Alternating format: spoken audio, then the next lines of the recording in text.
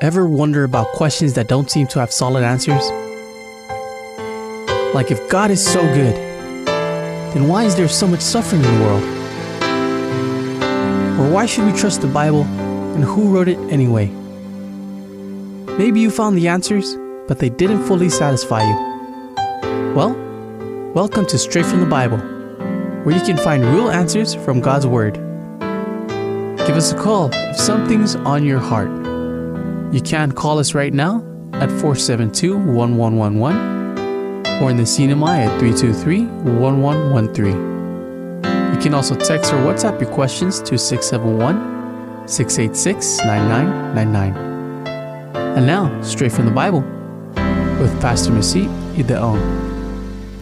Good evening and welcome back to Straight from the Bible. Great to be with you all again. My name is Pastor Masit, and I'm here with my wife Josephine, and we'll be co-hosting the study together. Good evening. Good evening, good afternoon. I'm actually very excited to be here. Right, wonderful. Looking forward to the questions we have today. Thank you, Mrs. Ito. I appreciate that. All right, well, let's bow our heads together for a word of prayer as we ask God to lead us and guide us. Let's pray together. Loving Heavenly Father, we thank you so much that we can come this evening, Lord, to study your word. And we know, dear Lord, that we cannot understand it or teach it or know it unless your Spirit teaches us. So please be our teacher, and Lord, may you draw our hearts closer to Jesus is our prayer tonight. In Jesus' name, amen. Amen. Amen. Amen. Well, great to be with you all again. And for those of you who have any Bible questions, go ahead and send them to us. We did have some Bible questions come in by email, so we're going to go through them one by one. And if we have sufficient time, we'll go over one study on angels. Go right ahead. All right, let's go to our first question that was sent to us by email. All right, our first question this evening. Our listener asks, how does the way we choose to spend our time impact our relationships with God and with others? How does what we choose, say it one more time? Can you read it one more time? How does the way we choose to spend our time impact our relationships with God and others? Great. So that's a time question. How does what we do or how we spend our time impact our relationship with God? How we choose to spend our time, yes. And with others. Well, that's a great question because how we do spend our time does have a direct impact with ourselves, with each other, and of course with God himself. Well, let's go to the book of Philippians chapter 4, verse 8, and we're going to find the principle to kind of answer that question. In Philippians chapter 4, verse 8, I'm going to ask Josephine to read that for us when she gets there. Sure, I would love to. Philippians 4, verse 8. 4, verse 8, and I'll be reading from the King James Version, and it reads, "Finally, brethren, whatsoever things are true, whatsoever things are honest, whatsoever things are just, whatsoever things are pure, whatsoever things are lovely, whatsoever things are of good report, if there be any virtue and if there be any praise, think on these things." Wonderful. So what does the Bible say? It says at the very last part, think on these things. Think on these things. So everything good, everything beautiful, everything lovely, virtuous. There's a reason why the Bible says that. It's because there's a law or a rule, kind of a natural rule that whatever you spend time with, you kind of become whatever you spend time on. And so when you spend time with God, it shows. And when you spend time reading the Bible, that's your thoughts begin to change. And so likewise, when you spend time in things that we would say are kind of worldly, they kind of waste time or they're kind of foolish, we then naturally become whatever we spend time on. And we notice this in our day-to-day lives. And so one great example of a person who spent their time wisely was a woman named Mary. This was, of course, Mary, the sister of Martha. And there's a story between both of them where Mary decided to spend time with Jesus, and her sister was a little bit upset about it. And that's in the book of Luke chapter 10. The book of Luke chapter 10. So how does it impact our relationship with God and with others? It can either enhance it and make it better, or it can kind of worsen things. Every person has an influence, and the influence is always tending upward or tending downward. There's never a neutral influence that we give to people. It's always either people are uplifted or they're not uplifted. They're kind of cast down. Yeah, I was going to say downlifted, but that's not a word. And so people can either be drawn closer to God or kind of be drawn away, depending on The our influence they influence. surround themselves Yes. with. Yes. So let's look at it's in Luke chapter 10, beginning in verse, we'll begin with actually in verse 38. Maybe you can read 38 to 42. 38 to 42 in Luke chapter 10. And it reads, "Now it came to pass as they went that he entered into a certain village. And a certain woman named Martha received him into her house," him referring to Jesus. "And she had a sister called Mary, which also sat at Jesus' feet and heard his word. But Martha was cumbered about much serving, and came to him and said, Lord, dost thou not care that my sister had left me to serve alone? Bid her therefore that she help me. And Jesus answered and said unto her, Martha, Martha, thou art careful and troubled about many things, but one thing is needful, and Mary hath chosen that good part, which shall not be taken away from her." Okay, Amen. wonderful. I look at verse 39, where it says, "And she had a sister called Mary, which also sat at Jesus' feet and heard his word."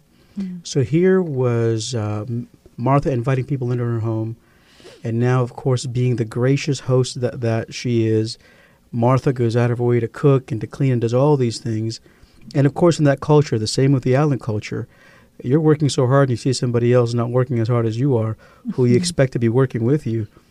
That doesn't make you happy. And so she naturally responds and she says, why don't you tell my sister to get up and help me out? And, Jesus was so patient with her. He says her name twice, very endearingly. Martha, Martha, thou art careful and troubled about many things, meaning you're needlessly cumbered about or troubled with things that, although are important, are not the most important right now. Right. And he says, but one thing is needful, and Mary hath chosen that good part. So Mary had chosen, in that moment, to spend time with Jesus. That may have been an inconvenience to Martha. It probably would have been an inconvenience to them who were her guests, because they may have had to eat later because, they were listening to Jesus. But she knew that was more important and the most important thing. And so, yes, how we spend our time does impact our relationship with others. The most important is definitely time with God. Amen. And as you spend quality time with God, you will be able to naturally spend quality time with the people around you.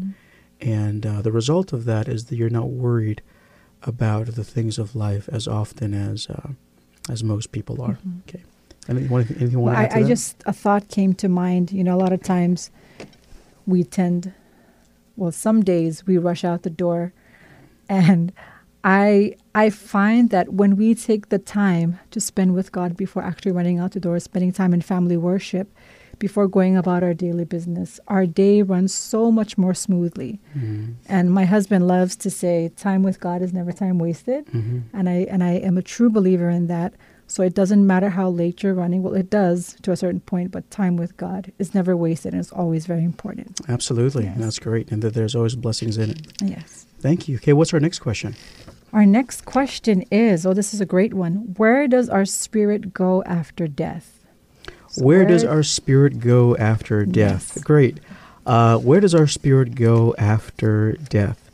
Let's go to the book of Ecclesiastes, chapter 12. Where does our spirit go after death? And the Bible gives us the answer. Ecclesiastes, chapter 12. And Ecclesiastes was written by King Solomon, yes. And it's a great book of wisdom as well. Ecclesiastes chapter 12, verse 7. Maybe you can read that. Sure. Ecclesiastes 12:7 reads, Then shall the dust return to the earth as it was, and the spirit shall return unto God who gave it. Okay, great. So where does the spirit go after death? And the Bible says it goes back to God. And so the answer is the spirit goes back to God. But, however, we then want to understand what the word spirit actually means. Does that mean that when a person dies, that they consciously go up to heaven? And let's look at it closely. So the word spirit there in Ecclesiastes, the Hebrew word is ruach. I'm hoping I'm pronouncing that correctly. It's Hebrew, ruach. And the word ruach simply means breath. So it really means, and the breath shall return unto God who gave it. And so let's look at another text in Job. Job chapter 27, verse 3. And we're going to find that same word. Yeah, yes, please. Job 27, verse 3. You can read that when you get there. Sure. Job 27, verse 3, and it reads, "All the while my breath is in me, and the Spirit of God is in my nostrils." Okay, great. All the while my breath is in me. And then it says something interesting. And the Spirit of God is in my nostrils. Now, the nostril, of course, is in my nose. So is the Bible saying that the Spirit is there inside our noses? And the answer, of course, is no. When you look at that word again in the Hebrew, that word for spirit is once again ruach. It means the breath of God. And so the Spirit, at least in those verses when we describe it, it is really the breath of God that God gave us. We call it the breath of life. When we die, our bodies go back, of course, to the dust. And then, of course, the breath of life, which God gave us to allow us to exist, it simply goes back to Him because that was His. And we can find that in the book of Genesis chapter 2 when God created man. Genesis chapter 2, when God created Adam out of two things. And let's read that in verse 7. Can you read that, huh? Sure.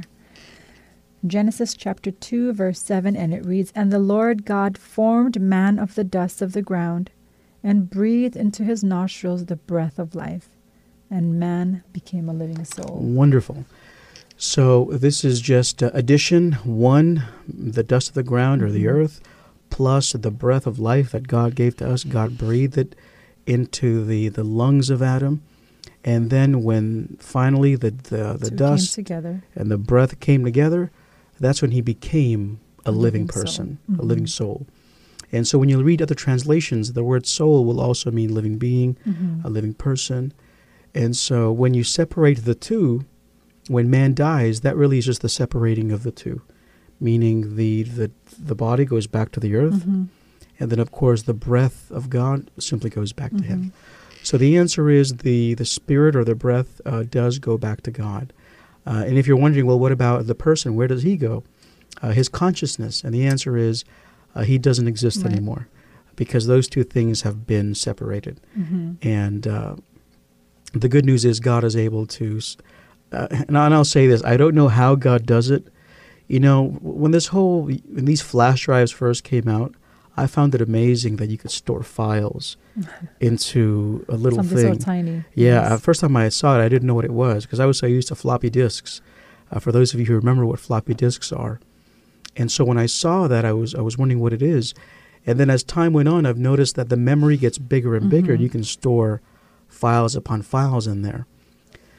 I don't know how it is that God is able to store who we are in His divine hard disk or disk drive. I don't know how He does it, but He's able to. And that information is never lost. And when He's able to put us back together when He resurrects us. As the Bible teaches, we sleep. Death is like a sleep, and then when He comes again, He will give us life. And I don't know how He does it, but He will make us who we are again, personality-wise. So great question to the question who asked. Great question. And if you'd like to ask or call in a question, please call us at, if you're here in Guam, call us at 671-472-1111. That's 671-472-1111. And if you're in the beautiful CNMI, call us at 670-323-1113. That's 670-323-1113. Text us or WhatsApp us or even signal us on 671-686-9999. and that's going to be free if you're in the CNMI. Or if you want to email us a Bible question, go to bible@joyfmradio.net. That's BIBLE@joyfmradio.net. And you can even go to our Facebook page. That's Facebook/@joyfmradio. And you can leave us your question in the comment section. Okay? Our next question. All right, our next question. Amani asks, if Jesus and God are the same person, then who was in heaven while Jesus was on earth? Thank you, Amani. We love your questions. Please keep them coming. Amani's been asking Bible questions for many, many years, and we always enjoy them. If Jesus and God are the same person, then who was in heaven when Jesus was on earth? Was on earth, yes. Okay, great question. And the answer, the straightforward answer is Jesus and God, they are not the same person. The Bible teaches something called the Godhead. So you have three co-eternal persons. You have God the Father, God the Son, and God the Holy Spirit. So they are three separate persons who are working together, and they are God. And so when Jesus was on earth, of course, God the Father was still there in heaven. And we can look at John chapter 1, and you can see that in John chapter 1, I believe it's verse 3 or 4. Let me just double check. John chapter 1, and this is speaking about Jesus when he came into the world. In the beginning was the Word, which is speaking about Jesus, and the Word was with God, and the Word was God. The same was in the beginning with God, and all things were made by him, and without him was not anything made that was made. And then you go down to verse 14, and the Word was made flesh and dwelt among us, and we beheld his glory, the glory as of the only begotten of the Father, full of grace and truth. So who is this Word that became flesh? Jesus. It is Jesus. So let's replace the word with the name of Jesus. In the beginning was Jesus, and Jesus was with God, and Jesus was God. The same who is Jesus was in the beginning with God. And so the Bible does teach that, they're not the same person. Some people may think that God is three people in one, but no, that isn't what the Bible teaches. And sometimes we hear the word Trinity. You don't find the word Trinity in the Bible, but the word Trinity simply means, it's broken up into three words: tri, in, unity, meaning three working in unity as one, exactly. So it's three people or three persons, divine persons, working together in unity. And what is that unity? It is working together to love us and save us and to rescue us. And Jesus, right before as he was ascending into heaven, he tells his disciples to go forth into all the world, and he asks them to baptize people. And maybe you can read verse 19 of 28. Matthew 19, verse 28, and he asked the disciples to baptize him in the names of three people. So Matthew 28, verse 19. So Jesus, as he's ascending, he asked the disciples to go forth and preach the gospel, and then he says to baptize them in the names of three people. Okay, so who are these people? Okay, sorry about that. Matthew 28:19 reads, "Go ye therefore, and teach all nations, baptizing them in the name of the Father, and of the Son, and of the Holy Ghost." Amen. So three names of three people, the Father, and the Son, and the Holy Ghost. And so when Christ was at the cross, or when Christ was here on earth, yes, the Heavenly Father was there in heaven. So, yes, great question, Amani. Please keep them coming. We really do enjoy getting them. Okay, what's our next one? Our next question is, or a comment says, please comment on 2 Corinthians chapter 13, verses 13 and 14. 2 Corinthians chapter 13, 13 and 14. 2 Corinthians 13, 13 and 14. So it looks like it's the end of Paul's letter to the Corinthians. Could you please read that when you get there? Yeah. 2 Corinthians 13 and 14 reads, "All the saints salute you. The grace of the Lord Jesus Christ and the love of God and the communion of the Holy Ghost be with you all. Amen." Oh, wonderful. So verse 13 and 14 is simply the closing of a letter. And Paul says, as the text says, all the saints salute you. The saints are those who have accepted Christ, the church of God. They salute you. They say hello. They give their greetings. They give their support. It's great to have a support system. And back in those days, they didn't have email. They didn't have WhatsApp. They didn't have any of these things. And so when they would get messages like this, it meant a lot to them. And it was great for them to know that there were other churches who were supporting them and believing in them and praying for them, and in this case, of course, saluting them. And then Paul ends the letter with that beautiful phrase, "The grace of the Lord Jesus Christ and the love of God and the communion of the Holy Ghost be with you all. Amen." So he was praying in that letter, and he was really giving them up to God once again. And then, it's great that this actually is a follow-up answer to our last question, because he describes again the three persons.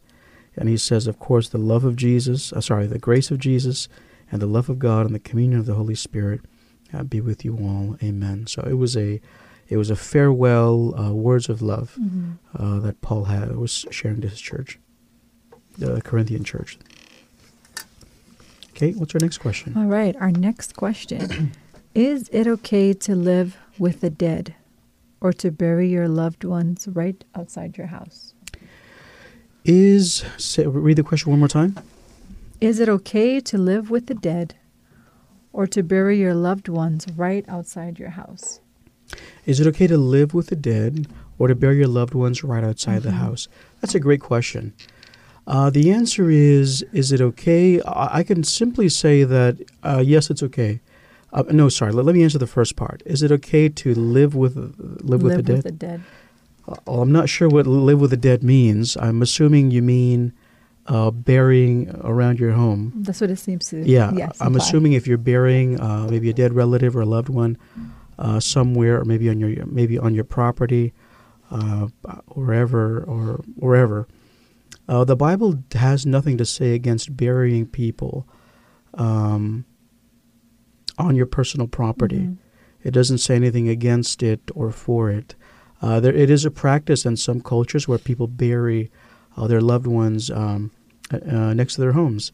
And no, the Bible doesn't condemn it, and it isn't something that we can say, oh, it's a sin and it's wrong. In fact, I know a gentleman whose son passed away, and they had him buried right next to their home, and they would take care of it and everything. And his desire, he said, that one day when Christ comes back again and his son is resurrected, he's going to run over there and just embrace his son as they float up into the air to meet Christ. And I thought that was a beautiful picture of way to say hope. it. Yeah, he's very hopeful to see his lost loved one. Yes, beautiful picture of hope indeed. Okay. Great. So we did have a few questions come in, and the first one is, what does the Bible say about being greedy for money? Great question. The Bible does say the Bible. Some people use the expression, "Money is the root of all evil." In fact, that's not the full. The love. It's the love of money is the root of all evil. Money in itself, there's nothing wrong with possessing it. Sometimes God does give us great wealth for those people who are able to handle it. We think of people like Abraham. We think of people like, I believe, of course, Nicodemus and Joseph of Arimathea, people that are very wealthy. And these are people that God has supplied means in order to be a blessing to other people. In fact, when Jesus was crucified, and it was Joseph of Arimathea and Nicodemus who were really important figures in, anointing the body of Jesus and getting everything ready. And in fact, it was Joseph's own tomb that Jesus was buried in. So the Bible does say that it has a lot to say about being greedy for money. And it says also that when you hasten to be rich, you'll not be without punishment, because it's get-rich-quick schemes or attitude is definitely condemned by the Bible. And yes, the Bible says the love of money is the root of all evil. So we look at, it says, can you also explain Proverbs chapter 15, verse 27? Let's look at Proverbs chapter 15, verse 27. We have a few more minutes left, or 2 more minutes until we get to our break part. Proverbs chapter... Did you want me to read that? Yes, please. Okay. Proverbs 15:27 reads, "He that is greedy of gain troubleth his own house, but he that hateth gifts shall live." Oh, wonderful. Well, there it is. There's the answer. That's 15:27? 27, yes. Yes, so he that is greedy of gain troubleth his own house, but he that hateth gifts shall live. And so, when you're greedy, when you're wanting to get rich as soon as possible, as quick as possible, the Bible does condemn it, because it's kind of it's a selfish thing. It's more for me. And then it says, but he that hateth gifts shall live.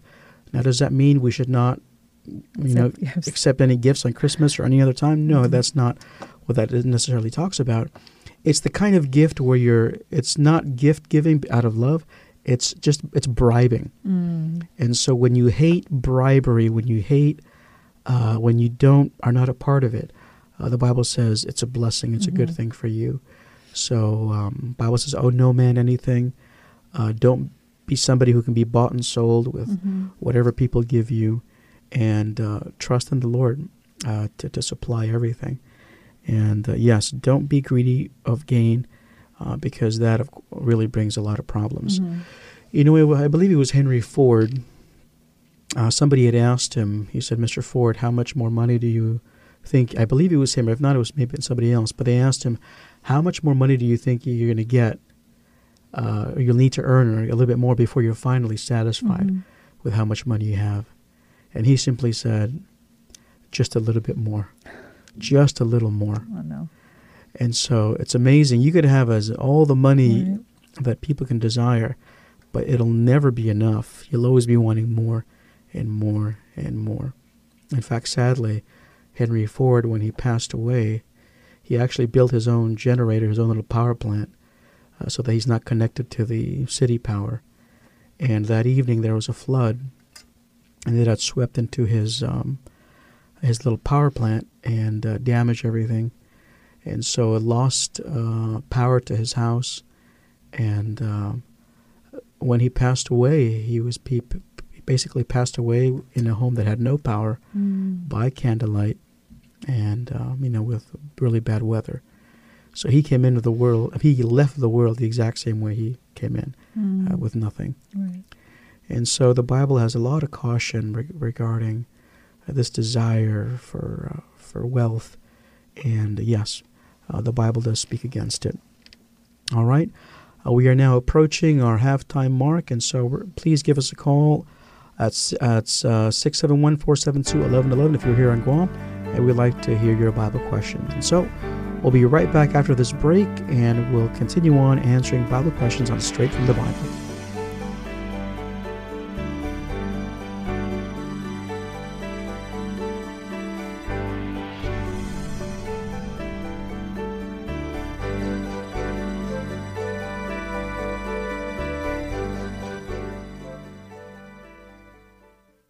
This is Pastor Dave with another step to Christ. The Israelites made this definite confession: "We have added unto all our sins this evil, to ask us for a king." 1 Samuel 12:19. The very sin of which they were convicted had to be confessed. Their ingratitude oppressed their souls and severed them from God. Confession will not be acceptable to God without sincere repentance and reformation. There must be decided changes in the life. Everything offensive to God must be put away. This will be the result of genuine sorrow for sin. The work that we have to do on our part is plainly set before us. Wash you, make you clean, put away the evil of your doings from before mine eyes. Cease to do evil, learn to do well. seek judgment. To receive your free copy of the book Steps to Christ, call us here at Life Talk at 1-800-775-4673. Welcome back to the second half of Straight from the Bible. Call right now with your Bible question. In Guam, it's 472-1111. In the CNMI, it's 323-1113. You can email your questions anytime to bible@joyfmradio.net. Submit them online at joyfmradio.net or message us on Facebook at facebook.com/joyfmradio. Join us now for the second half of Straight from the Bible. All right, welcome back to Straight from the Bible. Let's go ahead and bow our heads for another word of prayer as we go into God's Word again. Loving Father, we thank you. We humbly ask that you please continue to speak to us through your Word and make all truth clear, is our prayer in Jesus' name. Amen. Amen. All right, with our second half of the hour, we're going to have a study on angels in the Old Testament. And as we're studying, of course, the lines are open, and you can go ahead and send in your questions or your comments. We'd love to hear from you. So we're going to talk a little bit about angels. You know, angels are you find them in literature, you find them in paintings, you find them in mythology. Mm-hmm. What exactly does the Bible have to say regarding angels?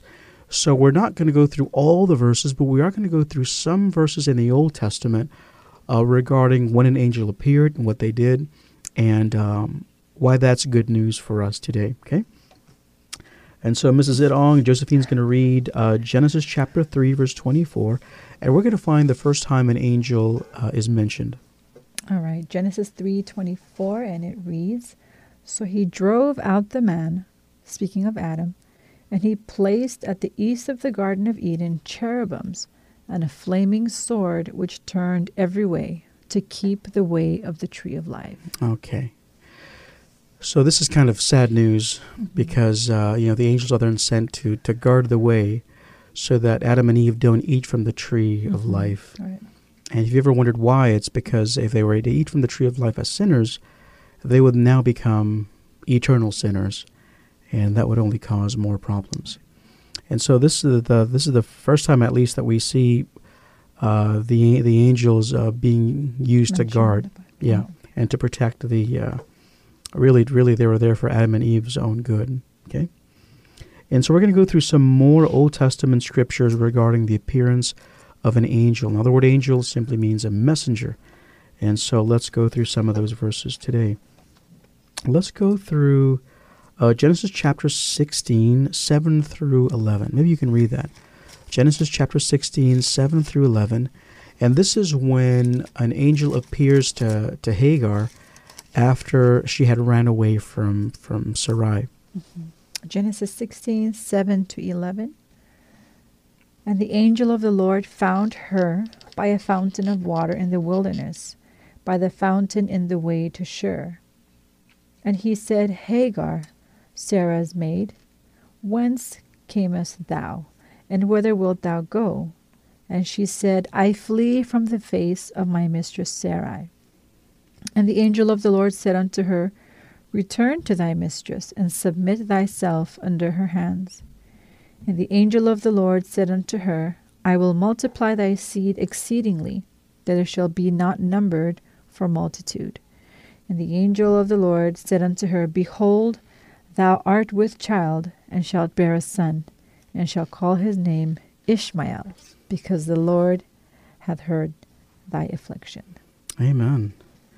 What do you think of that? I mean, you have Hagar who's run away, and an angel appears to her, and he doesn't say, go ahead, keep on going, get as far away from here as possible. He actually encourages her to go back. Well, I think it's wonderful because I imagine her being in so much, she's sad, she's hurt, because she's been driven out from this family that she's known for a really long time. But, it's wonderful to know that she grew up in a home, in a community that worshipped God. And so believing that this was a messenger from God, she took his word and turned back. Absolutely. That's a great point. And, seeing that Hagar wasn't even... was a maid of Sarah. She was not, necessarily a Hebrew. Right. And, God really showed a lot of mercy and sent his angel to go there and encourage her. And that's good news for us today. But then he also promises that her son will Yes. be a father of great nations as well. Absolutely, and that's Ishmael. Yes. Great. And so it's amazing that, when things don't go according to plan and we find ourselves at a place where we either didn't expect or don't want to be in, God is able to send his angels to come and meet us right where we are and to encourage us. And he was there for her, and he was very much be able to be there for us. Now let's look at an angel, angels in rescue. So now we see angels doing a work of rescue when they're saving Lot. And we go to the book of Genesis chapter 19, beginning in verse 1. Okay, Genesis 19 verse 1 reads, "And there came 2 angels to Sodom at even in the evening. And Lot sat in the gate of Sodom, and Lot, seeing them, rose up to meet them, and he bowed himself with his face toward the ground." Great. And so here we know the story of Sodom and Gomorrah when it was burnt up. But before it was going to be burned, God had sent 2 of his angels to go into the city to be able to rescue Lot and his family. Could you read verse 15 also? Sure. Verse 15 reads, "And when the morning arose, then the angels hastened Lot, saying, Arise, take thy wife and thy 2 daughters which are here, lest thou be consumed in the iniquity of the city." Beautiful. Yeah. So here they were, they came specifically to rescue Lot and his family. Now what's amazing is when they came into the city, it seems to be that angels have been given this ability by God to be able to either disguise themselves in human form, where we may not necessarily know that they're angels. In fact, the book of Hebrews says that we may entertain angels unawares. I was just thinking of that. Yeah. Yes. And so they are able to take human form and to do a great work and a blessing, and we ought to be able to, the Bible, like Hebrews says, to entertain strangers because you may be entertaining angels unawares. Yes.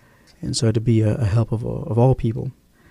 And so here we find, it's amazing because Lot, when he met them, I don't think he realized they were angels. But because of the way that Abraham had trained him in how to be hospitable and how to take care of guests, when they came, the Bible says he bowed down to the ground. And when you look at a chapter before, a few verses before, when they came to Abraham did the exact same thing. Yes. He bowed down to the ground. He said, "Oh, please come and let me take care of you." And he really went out of his way. And so we find these angels rescuing a man who really needed rescuing. Okay, what about the next one in Genesis chapter 24, verse 7? If it's okay, I just wanted to read verse 16. It says here, "While he lingered," so Lot was very hesitant. This was his home. He was not ready to leave. But you can see how the angels even felt love for us as sinners. They laid hold upon him and his family and had to literally drag them out of the city. And so I think that's just beautiful to see that, not only does God love us, but his messengers as well that he sends. That's a great point. And angels really do love us because we really are, it's hard to sometimes understand because love is so selfless. And they have been commissioned by God to be there for us and rescue us, even when we don't know or don't really care. It breaks their hearts when our hearts are broken, when they see us do things and say things, and it hurts them as well. And yet the good news is when we also do wonderful things, they're able to rejoice in that. And it's amazing. The Bible actually says, I believe in the book of Job, that when God created the world, the angels or the morning stars, they sang for joy. They were singing because they were so happy when man became a member of the family. And I'm sure they must have really wept. I'm sure they must have really, really wept when mankind sinned and fell away. And I'm sure they rejoiced again when Christ had made the way for us to be saved. So yeah, they really do care. They really do care. They're not just people that are just called to do a duty. Yeah. They do it with so much love. Absolutely. So much love. Amen. All right. Well, our next scripture is found in Genesis 22, verses 11 and 15. Genesis 22, 11 and 15. Did you want to read that, or did you want me Go to? right ahead. Okay, Genesis 22, 11 and 15. Verse 11, and the angel of the Lord called unto him out of heaven, and said, Abraham, Abraham. And he said, Here am I. And verse 15, and the angel of the Lord called unto Abraham out of heaven the second time. All right. So you can really see that the angel was really involved. They were really there. Mm-hmm. They're very present in the lives of Abraham and the people of old. And the good news is they're still very much present and alive and working for our good even now. And so this is a beautiful news when Abraham was about to sacrifice his own son. Mm-hmm. The angel of the Lord said, stop. And praise God. Yeah, praise God for that. And so you can see all throughout the Old Testament that they're actually there. And they're working, and they're working to do something great. Mm-hmm. And of course that they're helping Abraham as well. So a promise for us is that they're able to help us as well. I'm reminded of a quote by one of my favorite authors where she says, angels are basically on standby. Mm-hmm. And as soon as God says go, they just go without question, without Absolutely. any hesitation. And the thought that comes to mind is, we have a little 2-year-old, Mm-hmm. and she loves to race in the house, and she'll wait, get ready, get Yes, she set. does. And so that's the picture in my mind, these angels just waiting for God's command to say go. Absolutely. And just like our little one, she just bolts. And so Except that's angels are faster. Yeah, yes, of course. I'm so glad you brought that up because that really is true. There is an incredible anticipation for them. Yes. They're ready to help. They're ready to go. And they're ready to do whatever God has commanded. Mm-hmm. And all that they need is the word from God. The word, yes. And as long as we cry out and pray, said, Lord, help me, then God says, you go. Yes. And they come. It's a wonderful picture. Amen to Yes. that. Thank you for sharing. That's beautiful. Beautiful. All right, and let's go to the book of Genesis chapter 28, verse 12. And this is when Jacob has the vision of a ladder from the earth to heaven.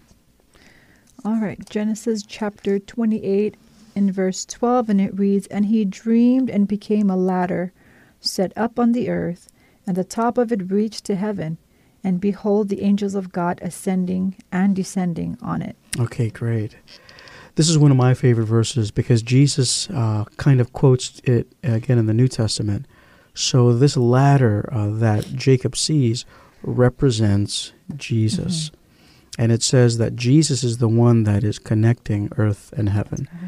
And then it says that he saw angels ascending and descending. Isn't that beautiful? It goes back to what you just said. Christ is the open way and the open door and the ladder, who now allows all of this help that we can get from heaven. And they're so excited to do it. The angels going up and down all the time, trying to rescue us and save us and be given their duty. Beautiful. Let's look at Numbers chapter 22, and I'll read this one. Okay. Numbers 22. This is the story of Balaam.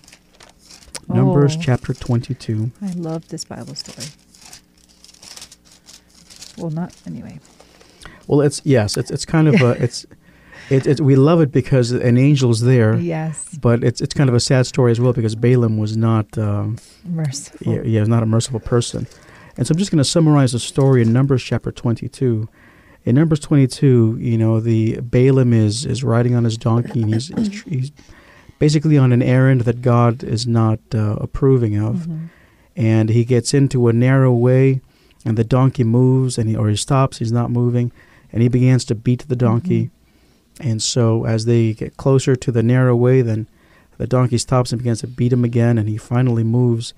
And he basically, the donkey's weight crushes the Balaam's leg against the wall, and he gets even angrier. And then, he keeps beating him, and then finally the donkey, the Bible says, I guess it rolls over on him or it falls on him, and he gets really mad. Mm-hmm.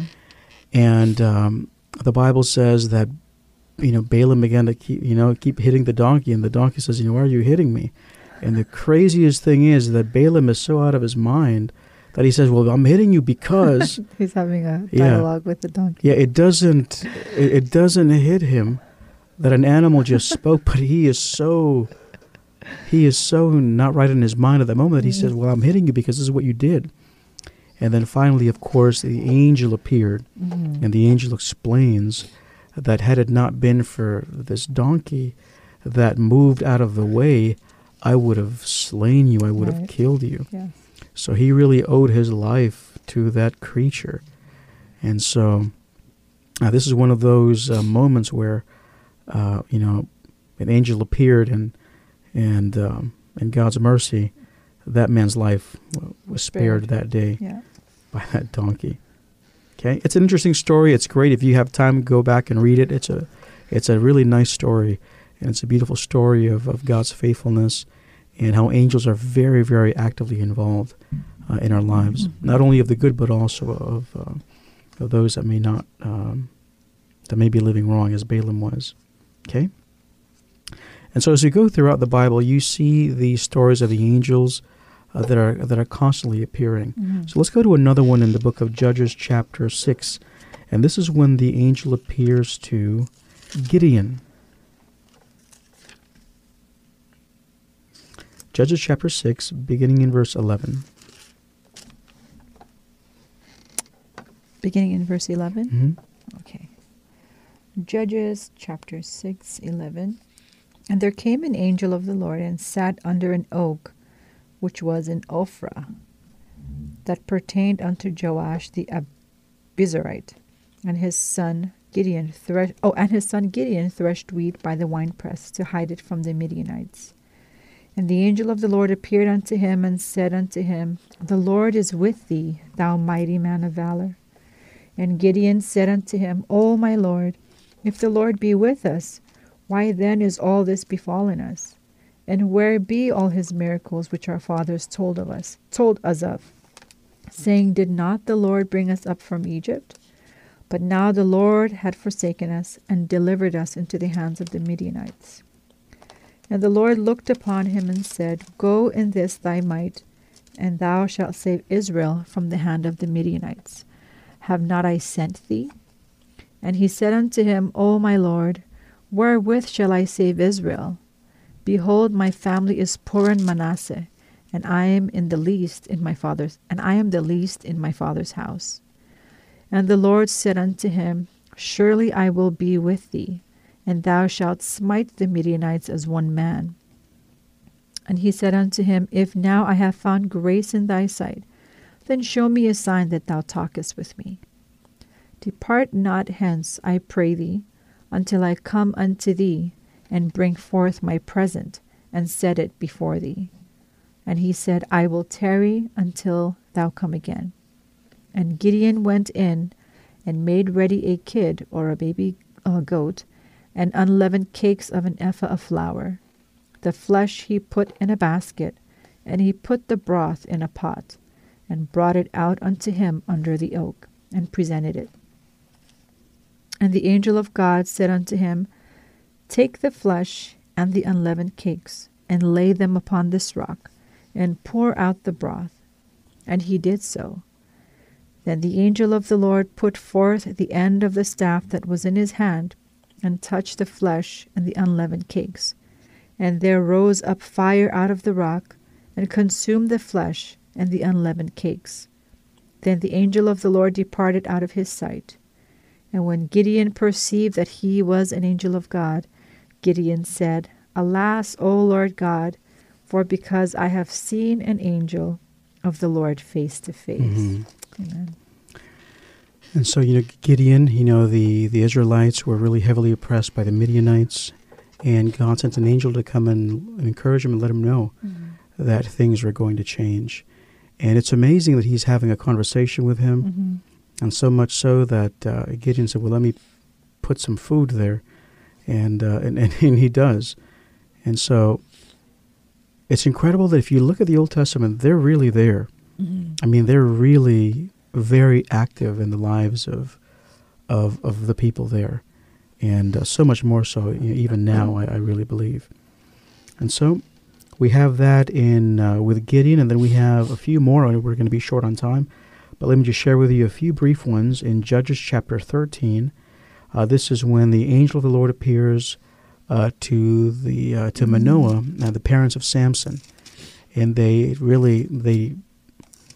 instructed by the angel of how to raise him and what he was supposed to do, what he can eat and not eat. And so it's amazing because even God is so interested in our children that he would even send his angels to guard over them and watch over them. And every child has a guardian angel. Yes. And you find Jesus says that in the New Testament. Their face, they always do behold the face of their Father, the angels of our children. Let's go to 1 Kings chapter 19, and we can kind of wrap up our lesson with this story. 1 Kings chapter 19, and this is when the angel comes to Elijah, and this is a really beautiful one. 1 Kings chapter 19, 5 through 7. And you can read it. Go ahead. Okay. 1 Kings 19, and I'll begin in verse 5. And as he lay and slept under a juniper tree, behold, then an angel touched him, and said unto him, Arise and eat. And he looked, and behold, there was a cake baken on coals, and a cruse of water at his head. And he did eat and drink, and laid him down again. Verse 7. And the angel of the Lord came again the second time, and touched him, and said, Arise and eat, because the journey is too great for thee. And down to verse 35. Mm-hmm.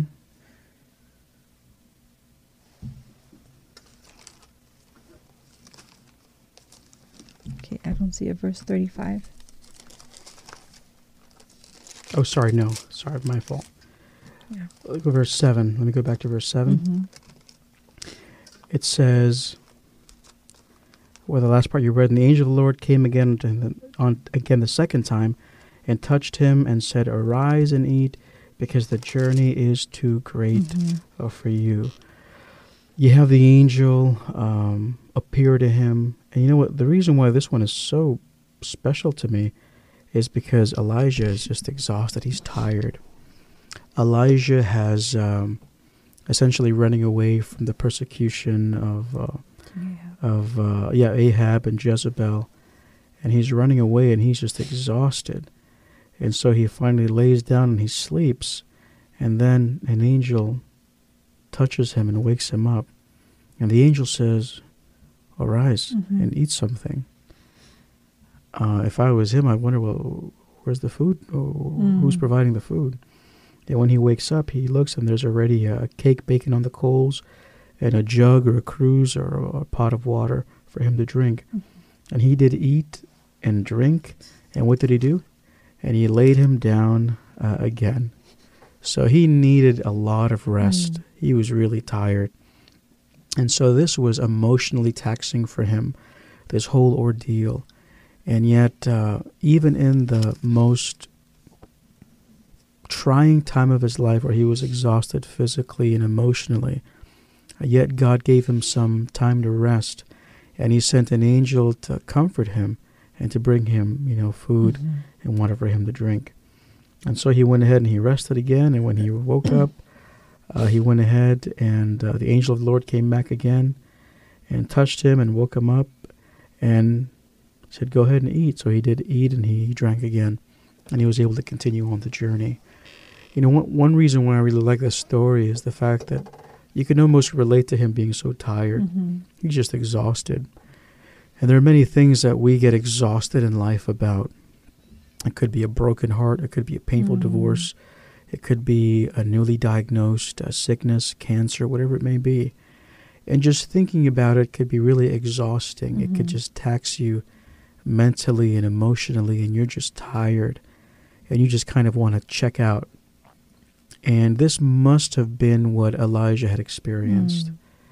And yet how wonderful that even when he was just tired, God sent an angel to go there and comfort him, to minister to him, exactly. And so what an encouragement to you and to me today that no matter where we are and what we go through, God has actually sent his angels to be able to be there for us and to watch over us. And they do what God bids. And what's incredible is they delight to do it. Yes. They love to do it. And so maybe we can close with one text in the book of Psalm chapter 34, verse 7. I was just reading this last night. Oh, good. It's a beautiful one. Psalm 37 and verse 7. 34:7. 34:7. And it reads, "The angel of the Lord encamps round about them that fear him and delivers them." Amen. So that whole encamping, camps around them, that's kind of the figure of speech of, you're being protected. You have this wall of soldiers all around you, and you can sleep peacefully, and you'll be all right. Yes. And so what a beautiful promise that God has sends us, his angels, to camp around about them that fear him, and he will deliver us through any trial or any temptation.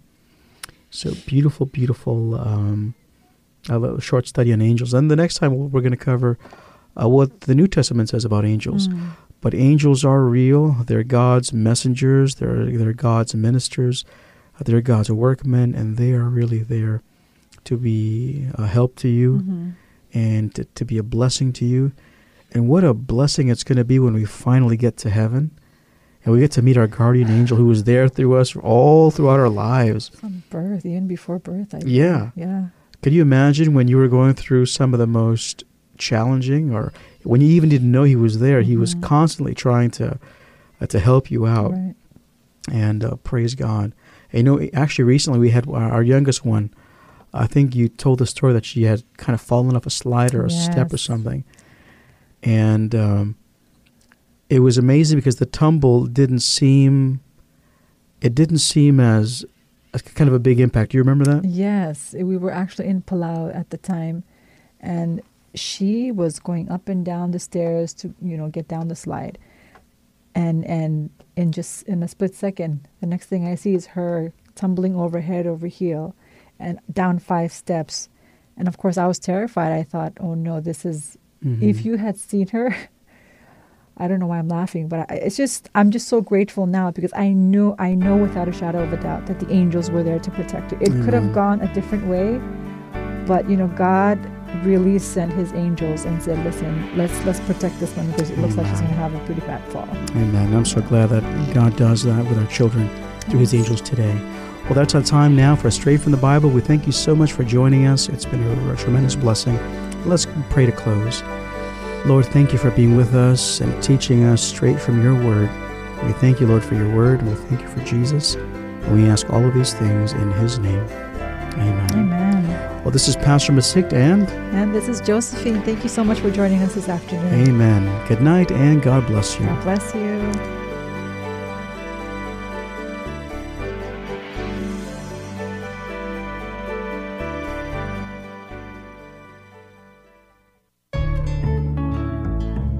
Thanks for joining us for another edition of Straight from the Bible. If you missed out on your question and would like to have it aired next time, you can also email us anytime at bible@joyfmradio.net. Submit them online at joyfmradio.net or message us on Facebook at facebook.com/joyfmradio. Join us again next time for another edition of Straight from the Bible. Until then, may God bless you as you study his holy word, the Bible.